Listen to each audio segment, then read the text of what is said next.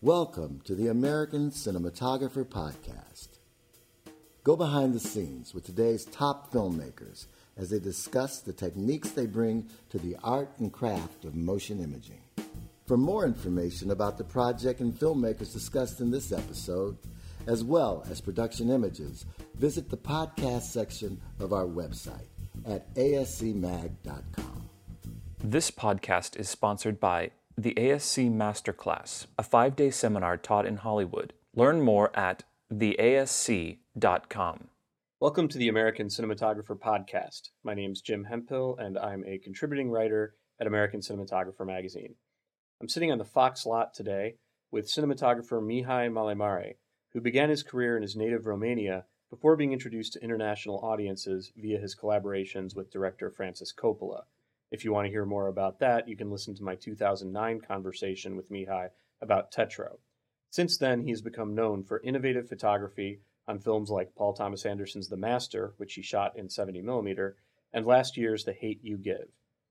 His talent and inventiveness made him an appropriate choice for one of this year's most audacious movies, writer-director Taika Waititi's satirical World War II film Jojo Rabbit, which Mihai is here to talk about today.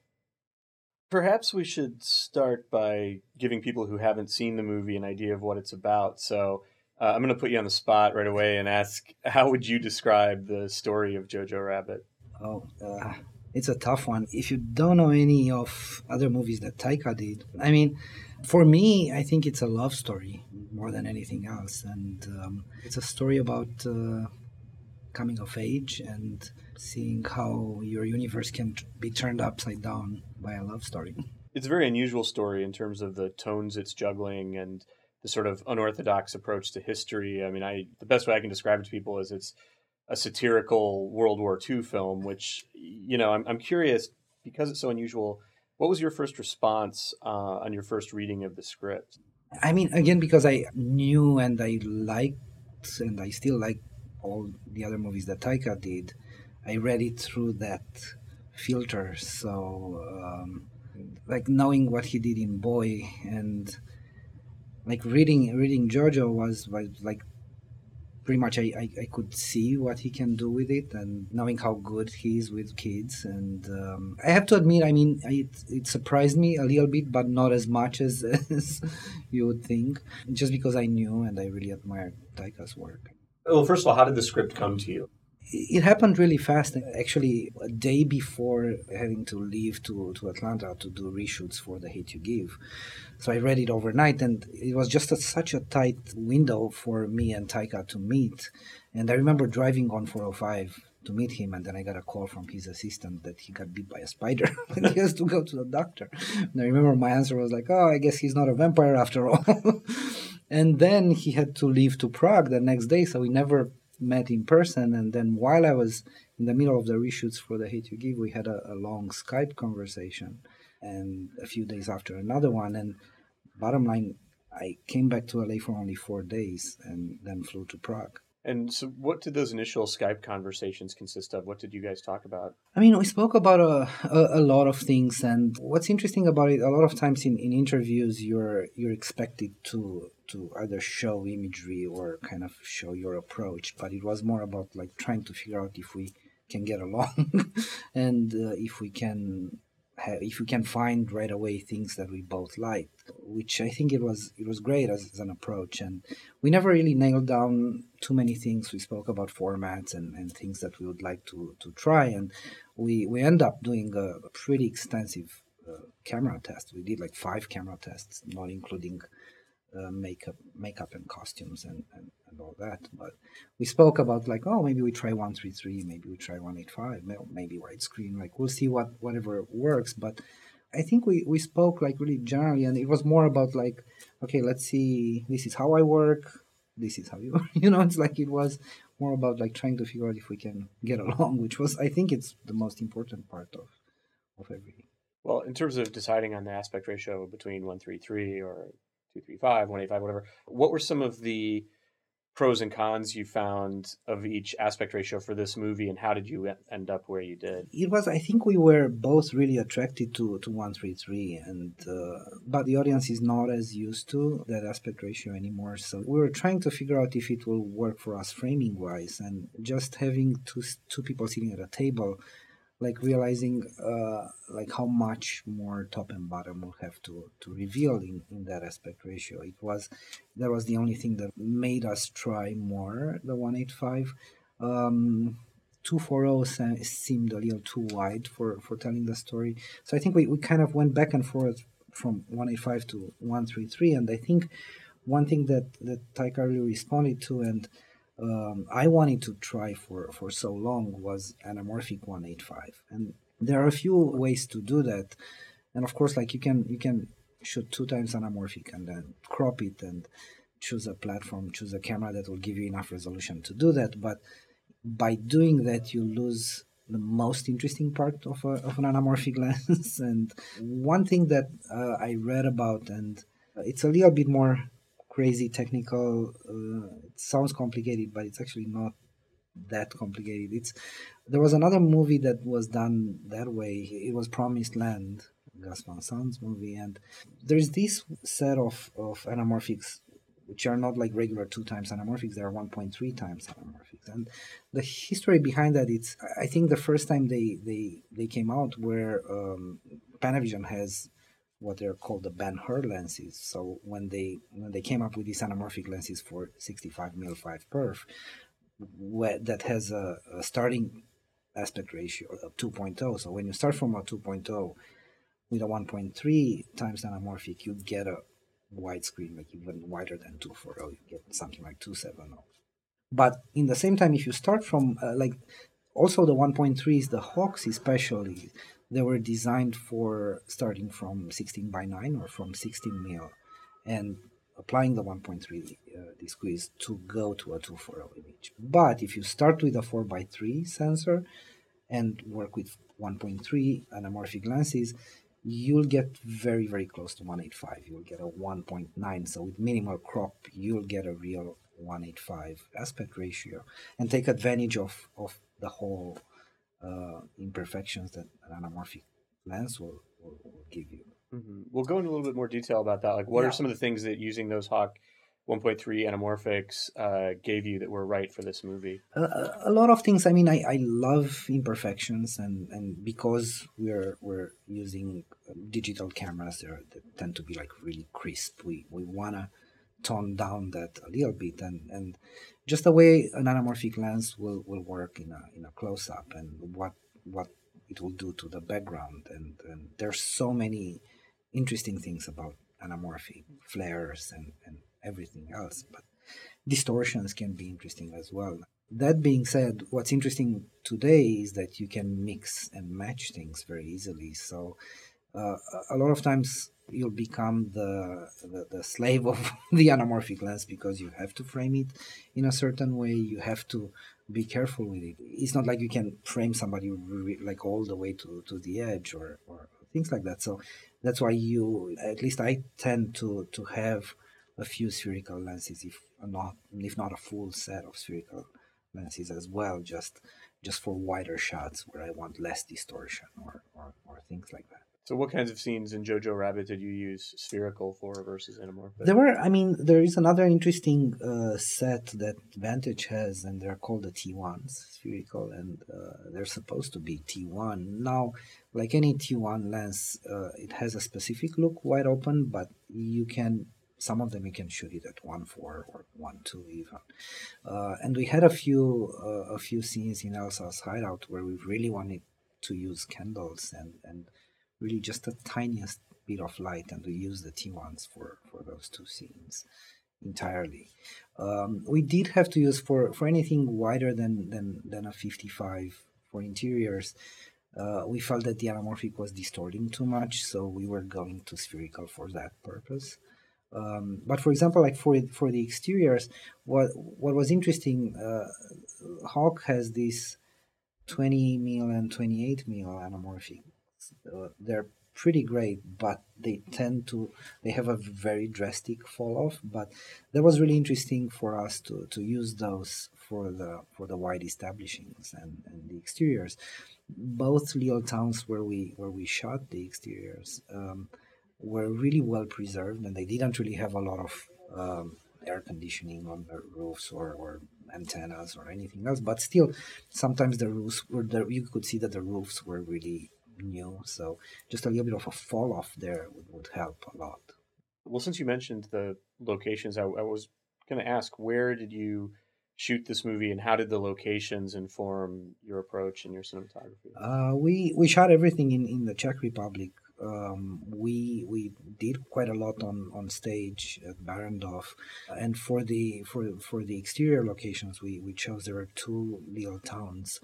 One of them was like 2 hours away from Prague, and the other one was like 45-minute drive from Prague.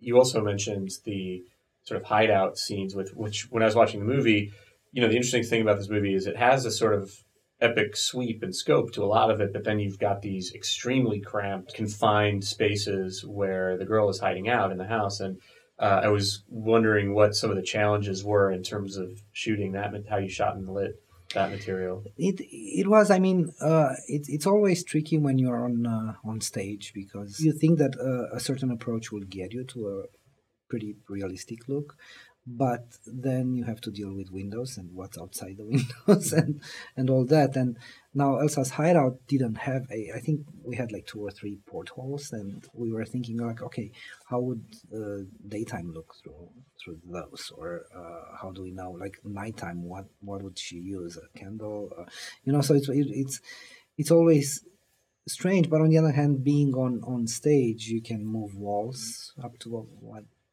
up to an extent, and you can find ways to squeeze the camera in certain positions that a real location won't allow you to. Yeah, I mean, ironically, I read somewhere that the stage that you shot on was a stage that back in World War II was used for Nazi propaganda films. I mean, were you aware of that history? We were, yeah. Getting back to some of your initial conversations with Taika and your prep, I'm curious, what kinds of visual references did you have for this movie in terms of photographs or other films? What kinds of things were you looking at and sharing with Taika to determine the look? There are moments where you want to use other movies as references, and it's great, but I really like still photography so much, and I like to print things, and I feel that what really draws me into still photography is the fact that, like, a really good still photography, it's meant to be looked at for hours, versus a still from a film that it's supposed to work in sequence with others. So that's why I think I'm more attractive to stills. And I remember the first thing I started researching and printing, because I love still photography so much. I put together, I think, almost like 60 or 70 or even more stills from the Magnum agency from the World War II, and all these photos like Bresson and Donau and Kappa, and like only stills with kids during the war, and like that kind of created the whole atmosphere. Like, even if they were black and white, like there was something really interesting about them, because you could see kids playing and nothing seemed wrong until you see, like, oh wait, like there's like a pile of unexploded bombs they're sitting on, or they are in something that looks like a playground, but everybody's wearing gas masks. Like, there were so many contrasts and things there. So by just watching those photos, we could feel that can be an interesting visual reference for us. And then I remember printing a lot of stills, and it was more about kind of breaking down scenes and kind of a certain look for each scene. And I'm using either still photographers that I really like and know, or I'm just like going on Flickr and find amazing stills from unknown photographers that can be an amazing reference. I remember one that was with the that's how we came up with the idea of the double door for the bathroom, because that was a still we found, and it was like, oh my god, it looks so much more interesting to have the double door, which, even if it's not necessarily real, but the double door with glass gave us that perfect opening to see Elsa's hand or to see Rosie through that, and still have Roman framed on the side. It's interesting because when I think of still photography from World War II, I generally think of black and white images. But one of the striking things about this movie is it has a very vibrant, vivid use of color. And I was wondering if you could talk about the approach to color that you and the production designer Rob Vincent took, because it isn't the kind of thing that you usually associate with this kind of subject matter. It's interesting. I remember, and it didn't happen for Giorgio. I remember it. I think maybe for You Without Use when I was doing some research, and I found. I think there is a documentary with color footage from World War II, and then I looked at some stills, and I remember that kind of stuck in my head. And when I read the script, that was the first thing I thought about. It's like it's funny how our perception, because we were used to so much black and white footage from World War II,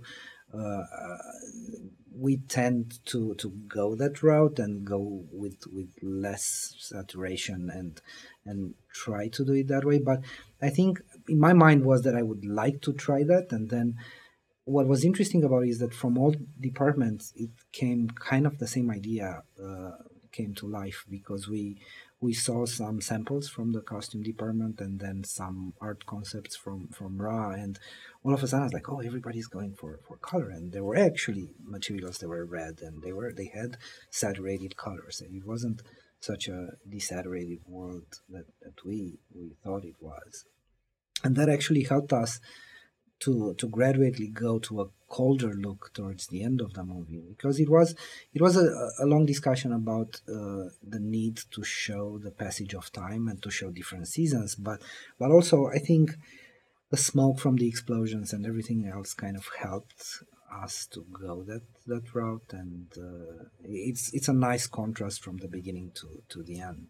Yeah, well, I feel like the transition in the visual style from the beginning to the end, aside from showing the passage of time, it also does a nice job of kind of putting you inside Jojo's head and sort of as he grows. And that was another thing I really liked about the movie is I felt like you guys found a great way of, without it being overtly obvious, I mean, I'm not even sure how you did it exactly. You really put the audience in a position where you're seeing the world through a child's eyes. And I was curious how you did that.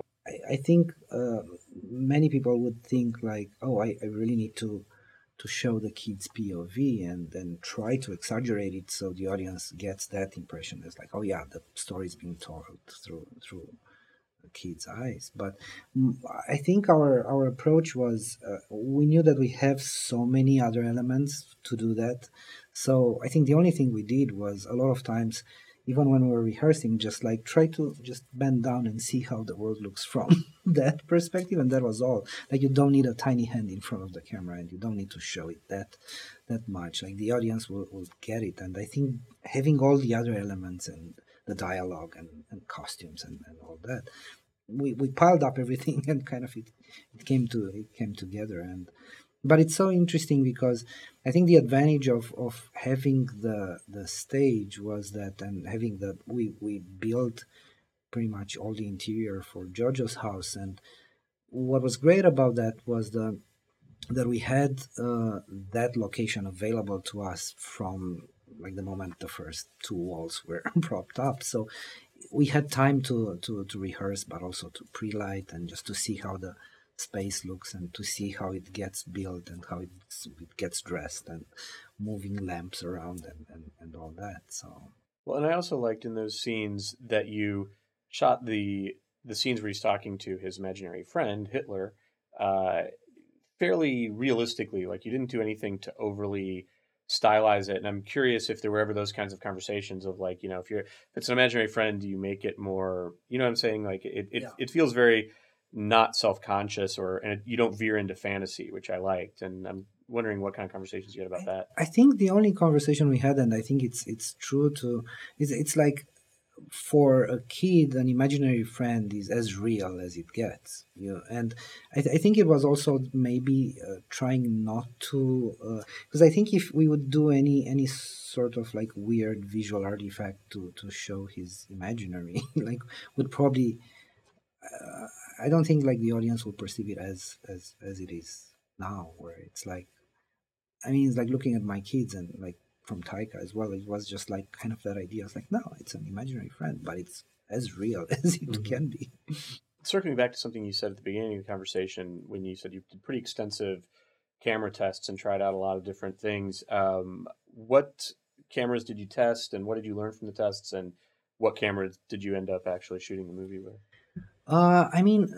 Camera-wise, because we had this idea of trying 133, we kind of narrowed down everything. I think we tried the LF only for half a day, and then realized like all the interesting lenses that we wanted to test won't actually cover that as much as we were hoping for. But knowing that we want 133, and of course cropping from any other sensor would make us lose so much information. We kind of narrowed down to an Alexa XT or SXT or an Alexa Mini that will give us the 4x3 to start with. Vantage has another flavor, I think the vintage V lights, and for us those lacked a little bit too much contrast, so we kind of wanted to go for a more luster look. But it was more about seeing certain situations and trying to see how we can frame two people having a conversation, and then testing different materials, different shears, different things. But it wasn't necessarily choosing a camera platform. We kind of decided on the Alexa to start with. I know you, in between your films, you were mentioning to me before we started talking that you shoot a lot of commercials and things like that. I mean, do you use commercials as a kind of research and testing ground to figure out things that you want to use on your features? Yeah, and I mean, a lot of times, I remember when the Panavision DXL came out, I did a few days of testing, and then I jumped into a commercial with it, with the 1.3s from Panavision. And like everybody loved the look of it, but that commercial, the look of it actually served for the Hate You Give. Like George Tillman saw I showed him the commercial, and he was like, "Yeah, let's go DXL with those lenses. It looks great. It's like we can tell the story that way." So a lot of times, it's very easy to show somebody something, and it's better than showing them a test. I think camera testing is great, but if you have a final product, even if it's only 30 seconds or 1 minute, it's way different than doing a test. You mentioned earlier also that one of the still photos you had gave you an idea for the double doors, and I'm wondering if you could talk a little bit about your collaboration with the production designer on the sets on this movie. I mean, did the two of you work together closely to make sure that the sets would facilitate whatever you wanted to do in terms of the lighting? Yeah, we had the offices. Our offices were next to each other, which was great because I like printing and putting stuff up on the walls, and of course he does that, and we're just popping into each other's office and it's like, "Oh, you got that? That's nice," and all that type of thing. In a way, I'm such a technical person that with Taika, for example, the first time I knew we're gonna get along when I saw him using a Hasselblad X-Pen, and I have the same camera. I was like, okay, that will. And the reason for that is that camera is like a wide panoramic that shoots on 2 frames, and because of that, if you're using that camera, that means you're like really aware of your horizon, and that's something that we both discovered very early on, that we like symmetry, and we really like our horizons to be perfectly. Yeah, that leads me to another question about your collaboration with Taika, because I do feel like this movie has very precise symmetrical compositions, and I'm wondering, how much do the two of you plan that out ahead of time? In other words, do you storyboard? Do you shot list? Are you responding more to what's on the day? How do you? No, it was a very interesting process, but I think it paid off because we did some storyboards, and but those were mainly for the war scenes, for the battle scenes in the end. And it was just because there were so many moving parts, and we had to figure out where everything is. But for everything else, it was rehearsing, blocking, and shooting. But what's interesting about it, when you have enough prep, and when you go through so many visuals, and when you're there and you're testing and you do all that, I think what's interesting about that is that you end up establishing a few rules, and those will serve you later. And what's great about rehearsing and blocking and then shooting, especially when you work with young actors, when you don't have to tell them, it's like, oh, you better be there because otherwise you're out of your light, and you give them the freedom of being whatever they feel they will naturally be. Like, you get so much more out of that performance, and you get actually better ideas about everything. Like, there is one scene between, like, in Elsa's bedroom, between Jojo and Elsa, and like Roman went and like he sat in a place where, like, from my perspective during the rehearsal, I could see the three mirrors, and I could see Elsa reflected in that, and I was like, that's perfect. Why would I ask you to be anywhere else? In terms of coming up with rules, or maybe another word, just sort of principles during your prep, what were some of the other principles or guiding rules you had in terms of the visual style or the lighting approach that you followed? We knew definitely that we wanted to stay away from handheld, and we felt that it wasn't appropriate, and we wanted a more classic look. That was one of the rules. The other was to try a lot to be kind of lower, kind of from Roman's perspective, but not force it that much. We knew we liked symmetry, and we were trying to create symmetrical framings as much as we could. And we were talking about like doing moves like dolly moves or certain type of camera moves only when we feel they mean something. And it's interesting, like we kind of nailed down all these rules and like things that we like and we don't, and things that might work. But it's funny how, like, when I realized that we are on the same page and we like the same things, because I remember one of the things was I think day one or day two, when we spoke, we rehearsed, we blocked it, and we both said like, oh yeah, a wide angle will work here. And like, I put the wide lens and looked through it, and in my mind I was like, it doesn't look right. And half a second later, I see Taika popped in, and he looks at me, I was like, we're too wide, right? And he's like, yeah. And then you realize, like, okay, we definitely are on the same page, and we like the same things. And he has a really interesting way. Like, I remember when we were pre-lighting for Jojo's bedroom, and I think we're like really early on, and I had only one light coming through the window, and everything was off. And I hear Taika just on the hallway, and like he pops his head. It's like, you're shooting a comedy, right? It's like, yeah. It was really. Well, something else that's cool about the movie is that the cinematography and the costume design really work well together. I mean, the interesting thing about the costumes in this movie is that they don't just tell you something about the character, and they don't just add to the kind of visual texture of the movie. I mean, they're actually story elements. I mean, there are moments in the film where the costumes kind of tell you very important things. I mean, I don't want to give too much away here if people who haven't seen the movie, but in terms of your compositions and where you put your camera, you kind of draw attention to, for example, Scarlett Johansson's shoes in a way that pays off very importantly late in the movie. And I'm curious if you could talk a little bit about what your thinking was there. That particular one, like, I remember talking about it with Taika, and was like, yeah, it's really important. And the audience, no, those are her shoes. And that's why, like, certain things we had to frame that way and just emphasize the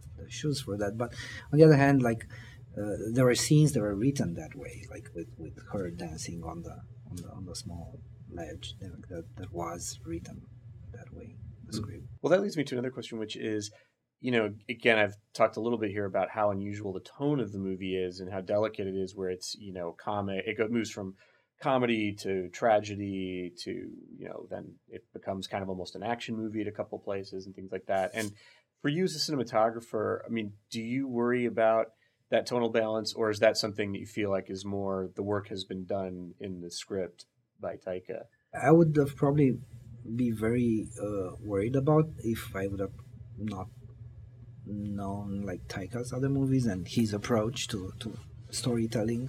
It's always a matter of trusting your collaborators and trusting the director, and I knew right away, it's like, okay, that's his style, that's exactly how he likes to tell a story, and I never doubt everything will work.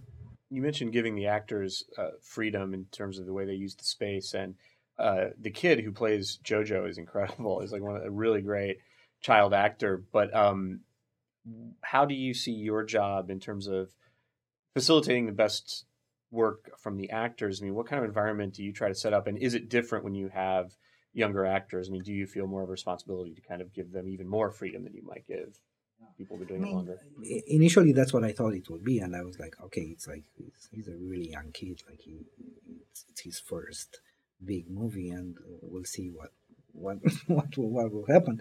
But then when I realized like he grew up around cameras, and I know with my kids, I'm like photographing them daily, so uh, that actually I think that helped so much because he was never I never had a problem with him like peeking through the like into the lens or just being self-conscious of like all that or like two giant cameras pointing at me.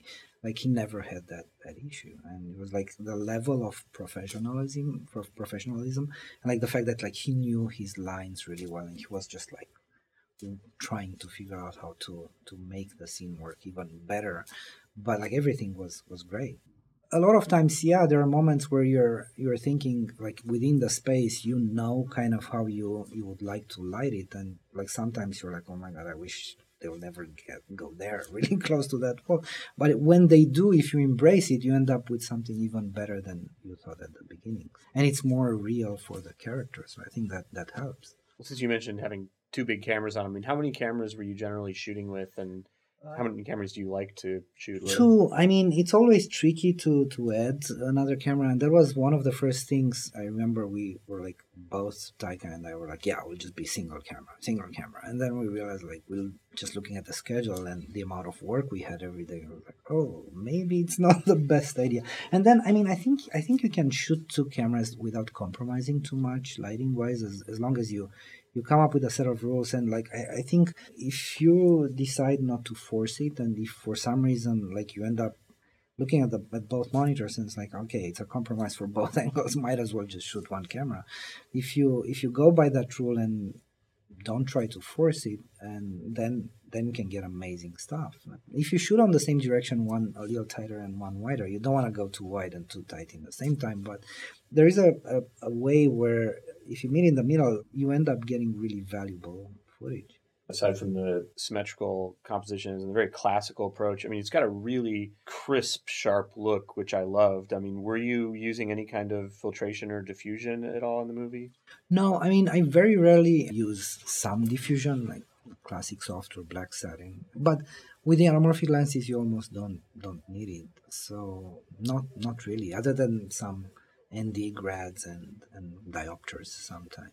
What was the philosophy in this movie in terms of visual effects, and how did you work with the effects department to build a kind of seamless marriage? There are so many moments where we wanted to enhance the background, and even if it was more like set extensions. We shot, for example, all the battle scenes. They were in what it used to be a factory. They were just like the ruins of a factory. So that was amazing for us to be able to do all crazy explosions and all that. But there was nothing around it. So it was a lot of times where just like by placing a 20 by green screen, just doing set extension, and sometimes you see that, and it ties really well with the two little towns we shot in.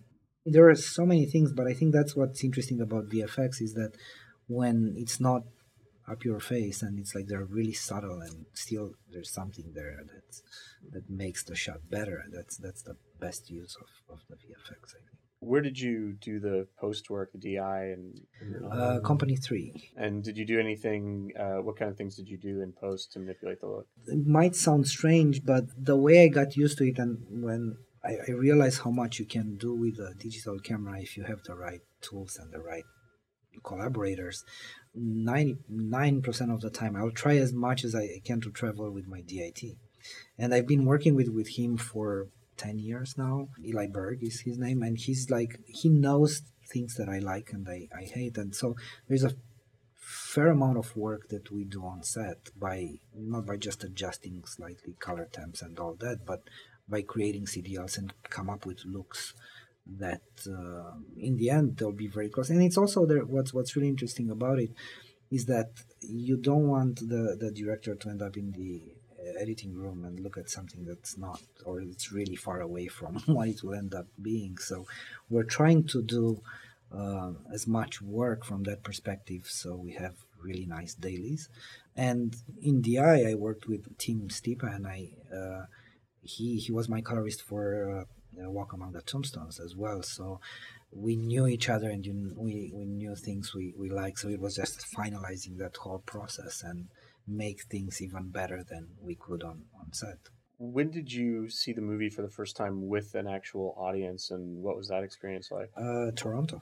That was the first time with an audience. How did they respond, and were there things that surprised you about the response? No, I mean, what was really interesting, because I think the movie is so packed with little interesting pieces, and they reacted like spot on to every single one of them, and I thought that was amazing. As we wrap up here, I want to ask a little bit sort of a broader question about what you look for in projects and collaborators, because you were fortunate enough to do those very interesting films with Coppola early in your career, and since then, you've gravitated toward a lot of bold movies with bold collaborators. I mean, The Master and things like that. What motivates your choices, and where do you see your career going from here? I don't know if it's good or bad, but like I hate when people are saying like, oh, okay, that cinematographer is good at that. Like, no, I think we can all do different things, and my biggest fear is to be kind of in a category like where it's like I can do only that really well, and that's why I like to try to do different things every time and try to see where those will get me. But I guess every project I've done so far had an interesting challenge to it, and different than the other one, which was great. And an even broader question, I guess, to kind of finish things off is, I'm curious how you sort of see where you see cinematography going right now. I mean, when I was in film school, month to month, it didn't change that much. It was like you learned how movies were shot on celluloid, and there were minor technological movements or transformations. But like now, I mean, I feel like in a month or two, more happens than used to happen in several years in terms of the changing technology and cameras and everything, and new lighting tools, everything else. I mean, what's it like to be a cinematographer in that environment, and where do you see it all going? I remember when I was a kid, I heard something like, oh, don't be a doctor because you'll have to learn all your life. It's like kind of pretty much where we are now. It's like, oh, I heard that 2 months from now there will be a new camera, totally new system. But I enjoy it, and I mean what I think is really interesting about it, because when I was in the film school, you had like 3 options right. of shooting film, and now what's really interesting is that the audience has a lot of tools and a lot of cheap tools to experiment, so they become more aware of like how what it takes to create an interesting image. So I think that's the most interesting part of all, and the fact that we have so many tools that we can play with. Well, thanks so much for talking with me today, Mihai. I really appreciate it, and it's a really interesting movie for sure. So, thanks for having me. Yeah, my pleasure. The American Cinematographer Podcast is a production of the American Society of Cinematographers. It is produced by David E. Williams, Samantha Dillard, and Matt Newman. This episode was edited by Samantha Dillard. Audio was provided by David Williams. Research by interviewer Jim Hemphill, and special thanks to Mihai Malamari Jr., Fox Searchlight Pictures, and 42 West. Opening and closing titles are narrated by John Simmons, ASC. This has been the American Cinematographer Podcast. Thanks for listening. For your complete cinematography resource, visit ascmag.com and subscribe to American Cinematographer Magazine.